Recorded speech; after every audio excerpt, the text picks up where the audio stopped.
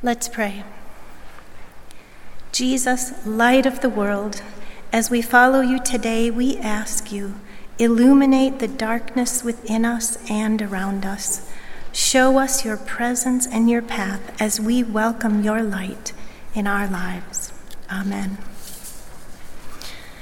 When I was young, early elementary, maybe first or second grade, I had a brush with blindness.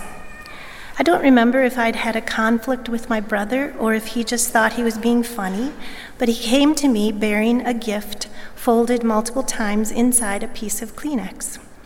When I got it all unwrapped, holding it in the palm of my hand, he slapped my hand from the underside and the white powder, Ajax, on the Kleenex flew up into my eyes. I was immediately blind. I could not see. Of course, I screamed and cried. It was horrifying. My parents came running, and while there was some comfort in their presence, I could not see. In panicked alarm, they called the doctor, who called in a prescription to the pharmacy. Who knows what it was, but after my dad got it, he smeared it into my open eyes. I went to bed that night very frightened. In the morning, my eyes were crusty, but I could see. I was blind for a day, not even a day, really. Nonetheless, I felt terror and fear. Even as a small child, I wondered about the meaning of my life moving forward. Suppose I had been blinded that day. Certainly my life would have been very different, but let's wonder for a minute about my flourishing. First of all, I was still alive. I still had life. Initially, I would have been very vulnerable. I would have had to relearn a lot of things. I was just learning to read, so I would have had to learn to read with my fingers using the Braille alphabet. My sense of touch would have developed as a way of seeing, I suppose. I would have had to learn to trust my other senses more, right? To listen more acutely, perhaps smell with more keenness. We would all agree that I could have had a wonderful, good, and fulfilling life. But for those of us who've had the privilege of physical sight all our lives, we would also agree I would have missed out on some things. I would have missed color completely. My world would have been dark, yet I still would have been living in a world of light.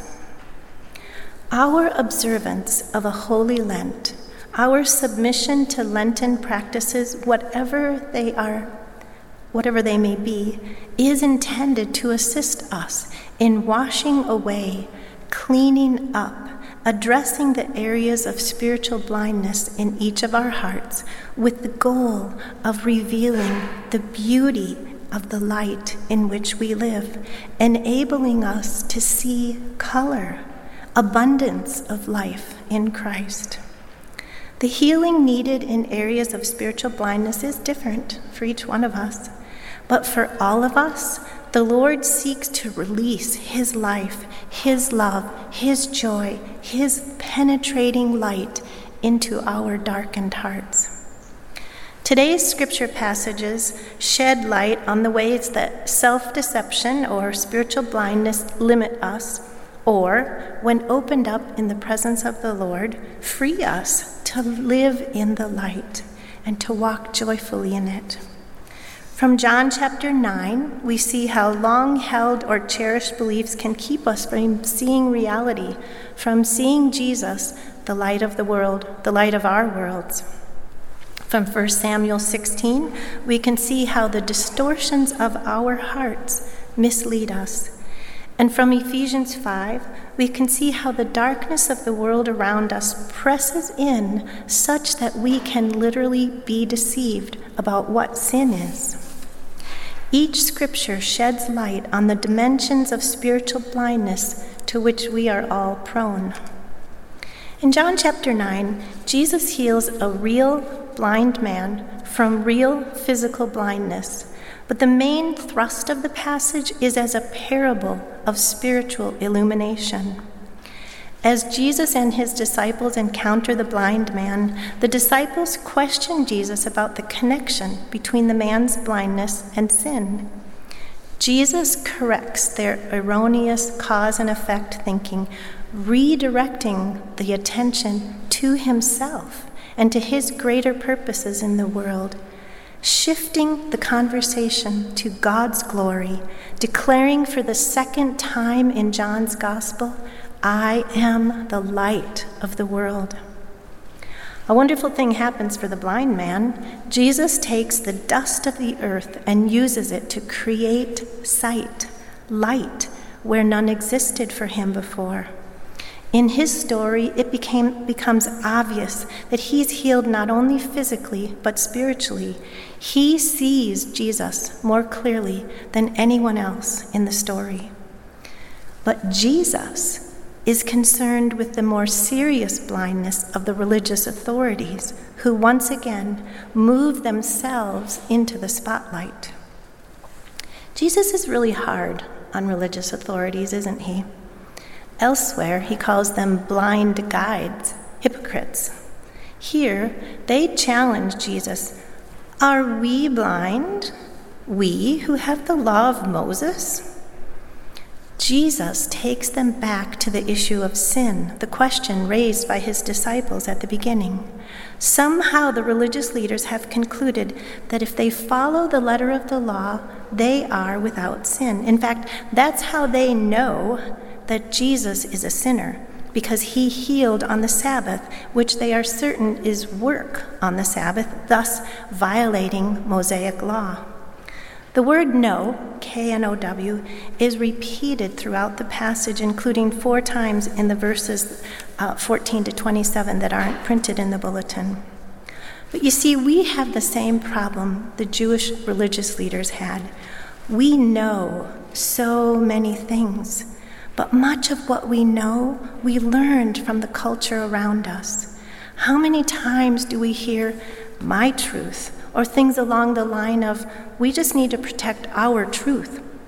We live in a culture and times when personal stories, the narratives of my people, are what we align ourselves with, over and against seeking, capital T, truth, even over and against seeking to receive the goodness and benevolence of the Creator of the world. The Lord, who as our shepherd seeks to grant us grace, goodness, and mercy, who invites us to dwell in his glorious presence. As the light of the world, Jesus is the revelation of God's love. The religious authorities attempt to trump Jesus' authority by aligning themselves with their ultimate authority, Moses. The problem is they completely ignore God's revelation of his heart to Moses and to the people of Israel. When the law, the 10 Commandments, were given for the first and second times on Mount Sinai, Exodus 34 says, "The Lord passed before Moses proclaiming, the Lord, a God merciful and gracious, slow to anger, and abounding in steadfast love and faithfulness." There on Mount Sinai, as Moses received this revelation, he bowed his head and worshiped. In John 9, Jesus, God incarnate, is right in front of Moses' disciples, and they cannot see the reality of covenant love in the flesh. The man born blind is healed, sees physically and spiritually that Jesus is God, and worships him. But they, the ones who profess to know God inside and out, refuse to even see that a man blind from birth has been miraculously healed. It's a miracle never known in their own law, history, or prophets, a truth named in the Psalms. The Lord executes justice for the oppressed and gives food to the hungry. The Lord sets the prisoners free. The Lord opens the eyes of the blind. It's the truth that Isaiah prophesied regarding the coming Messiah. Then the eyes of the blind shall be opened. The religious leaders are so concerned with their tradition and status. They are so focused on the rules of the law, they cannot allow the heart of the law, the steadfast love of God who opens the eyes of the blind, to penetrate their blindness. Personally, I find the light of Christ shining into my darkness to be very challenging at times. I can be as blind as those religious leaders. I don't always want to see and then act on what God exposes. For a number of months, I've been returning to the Lord in prayer over an issue in my life. I've prayed and struggled and explored various options as I see them repeatedly. Just about 2 weeks ago, as I wearied the Lord again, actually I wearied myself because the Lord is infinitely patient, I considered an option that I had repeatedly told myself I was open to. As I sat in the Lord's presence over that option, it seemed to me that it was what the Lord was opening to me. I admit it was not my first choice, hence my reluctance. And it took me quite a while to open myself up to that option, that's what the Lord was inviting me to. And even now, as I'm walking in the light of the path that God is opening ahead of me, I don't see very far ahead, but I am learning obedience, and as always, I see God's desire for my life and flourishing. Our liturgy of repentance includes, we have followed too much the devices and desires of our own hearts. Simply said, when we do so, we are often misled. In 1 Samuel 16, the faithful prophet of God shines the love and light of God's presence amongst those gathered for a special sacrifice in Jesse's home. We've just heard the details of that story, how David is not present, marginalized in his own family, and how Samuel must ask and wait for him to come so that Samuel can obey God's directive. And what does the light of God reveal to all those who are gathered there? That God looks on the heart. God sees the heart. God isn't concerned about the outside, but he is concerned about what's going on, the inside of all of us. And God sees that David's heart is attuned to him. God's choice to have David anointed for a spiritual consecration and blessing in that moment makes no apparent difference to his father or his brothers. David returns to shepherding sheep. Maybe he writes Psalm 23 right then. And 3 of his older brothers join King Saul's army. The light of God has shone into their lives through God's servant Samuel, whose presence, words, and actions were all known to be directed by God. But just like the blind religious leaders that Jesus confronted, they see, but they don't see. The prophet Samuel thought it was likely, based on appearances, that the Lord would choose Eliab, the oldest brother, but God sees all hearts.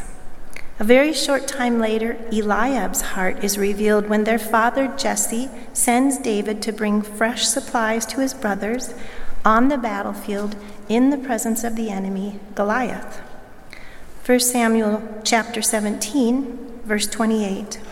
When Eliab, David's oldest brother, heard David speaking with the men, he burned with anger at him and asked, "Why have you come down here? And with whom did you leave those few sheep in the wilderness?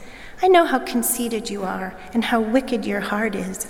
You came down only to watch the battle." Eliab has convinced himself that he knows his youngest brother's motives and heart. Yet God chose to found his kingdom on the kind of love he saw in King David. Heaven knows David was as sinful and imperfect as we all are, But God saw in David a reciprocity of love. God was looking for a king who could show others something of what it looks like to love and be loved by God. While David's way was the way of imperfection, as Eugene Peterson says, the story of David is not a story of what God wants us to be, but a story of God working with the raw material of our lives as he finds us. Have you ever wondered what Eliab or any of David's older brothers would have been like if they had allowed the light of God to shine in their hearts? Eliab's calling, among other things, was in fact to be the oldest brother of King David. What if Eliab had said, "Hey, look, it's my younger brother David. What have you brought for us? Whew, looks good, thank you." Do you really think that you could stand up to Goliath in the ways that you stood up against the lion and the bears who attacked our father's sheep? Well, it's worth a try. After all, you are pretty amazing with a slingshot.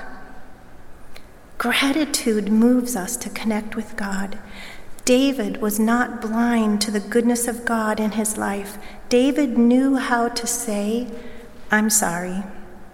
He knew how to ask for and receive forgiveness and how to say thank you. Can we do any less? I wonder if Eliab thanked God, or David for that matter, for the victory over Goliath and the Philistines that day. When we allow the light of Christ to shine into our distorted hearts, our hearts rise up in thanksgiving. Eucharist. We are forgiven and freed of our envy, our jealousy, our anger, our misunderstanding, and a whole host of other sins. The light of Christ shows us how we are blind to sin, blind to the influence of those with whom we associate, blind to our calling to be the light. Those who live in the dark, pursuing their own desires as described in our Ephesians passage, deceive themselves regarding God's wrath towards the sin and disobedience. But Ephesians 5 encourages us to walk in the light. In fact, it says believers have become light, having formerly been darkness. As N.T. Wright says, we must now behave as light bearers in God's world. About a month ago, John and I watched the movie A Hidden Life. The main character, an Austrian farmer, initially cooperates with the early programs of the German army on the eve of World War II. But when the moment comes to sign the oath of loyalty to Hitler, he refuses to do so, ultimately being abused, tortured, and killed for his refusal. The film illustrates the struggle of our lives. We are walking along, members of our culture and times, and slowly, or maybe there's an epiphany of sorts, but in any event, we come to realize that we are at a crossroads. With no evil intent on our own parts, we see that somehow we have become partners with someone or something that is wrong. It is this. Whoa, not this. We have gone along, we have even participated, and now we see that the path is leading away from life and flourishing, away from the light, and we say, no more. Jesus wants to open our eyes to see, enabling us to repent so he can forgive us, cleanse us from our guilt, our complicity, our hatred, our comparisons, our lust, our gluttony, our worry, our hopelessness, a whole litany of our sins. The world around us is dark. When the light of the world comes with revelation, we see who we are in all our sin. And, praise God, we see who we are by grace and mercy. The light of Christ in my heart, your heart, washes away our blindness to the waywardness and willfulness of our hearts, allowing us to be filled with the fullness of the Spirit of God. Our Ephesians passage ends with a call to those who are spiritually asleep. Wake up, rise from the dead, then Christ will shine in you. The full spectrum of all the colors of God's goodness are ours to enjoy. As the light, he now challenges his followers, saying, "You are the light of the world. A city set on a hill cannot be hidden." We are to be the light that shines in the dark, providing brilliance to people in need. If I had been blinded as a child, this word would still be true for me. If our paths take us through very painful stories, include people we dearly love who are walking in darkness, we are still called to walk in the light ourselves. This is a beautiful and true word, and it comes to each of us where we are. Notice these lovely rose pink flowers up front today. A few weeks ago, I learned that we have a rose-colored candle on what's called Gaudete Sunday during Advent that calls us to joy in the midst of Advent. And we have Laudate Sunday on the fourth Sunday of Lent, calling us to rejoice in the hope of the resurrection. The crucified Lamb is the light of the world. Let us follow him. In him is life, and his life is the light of all people. The light shines in the darkness, and the darkness does not overcome it. God is seeking hearts wide open, tuned to his heart.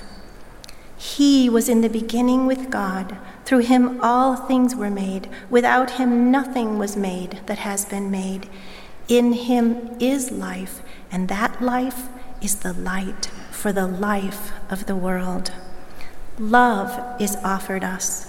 For God so loved the world that he gave his only Son, that whoever believes in him should not perish, but have eternal life. In this is love, not that we loved him, but that he loves us and sent his Son to be the atoning sacrifice for our sins. In the new heaven and the new earth is the city of God, and in that city, the home of God among mortals.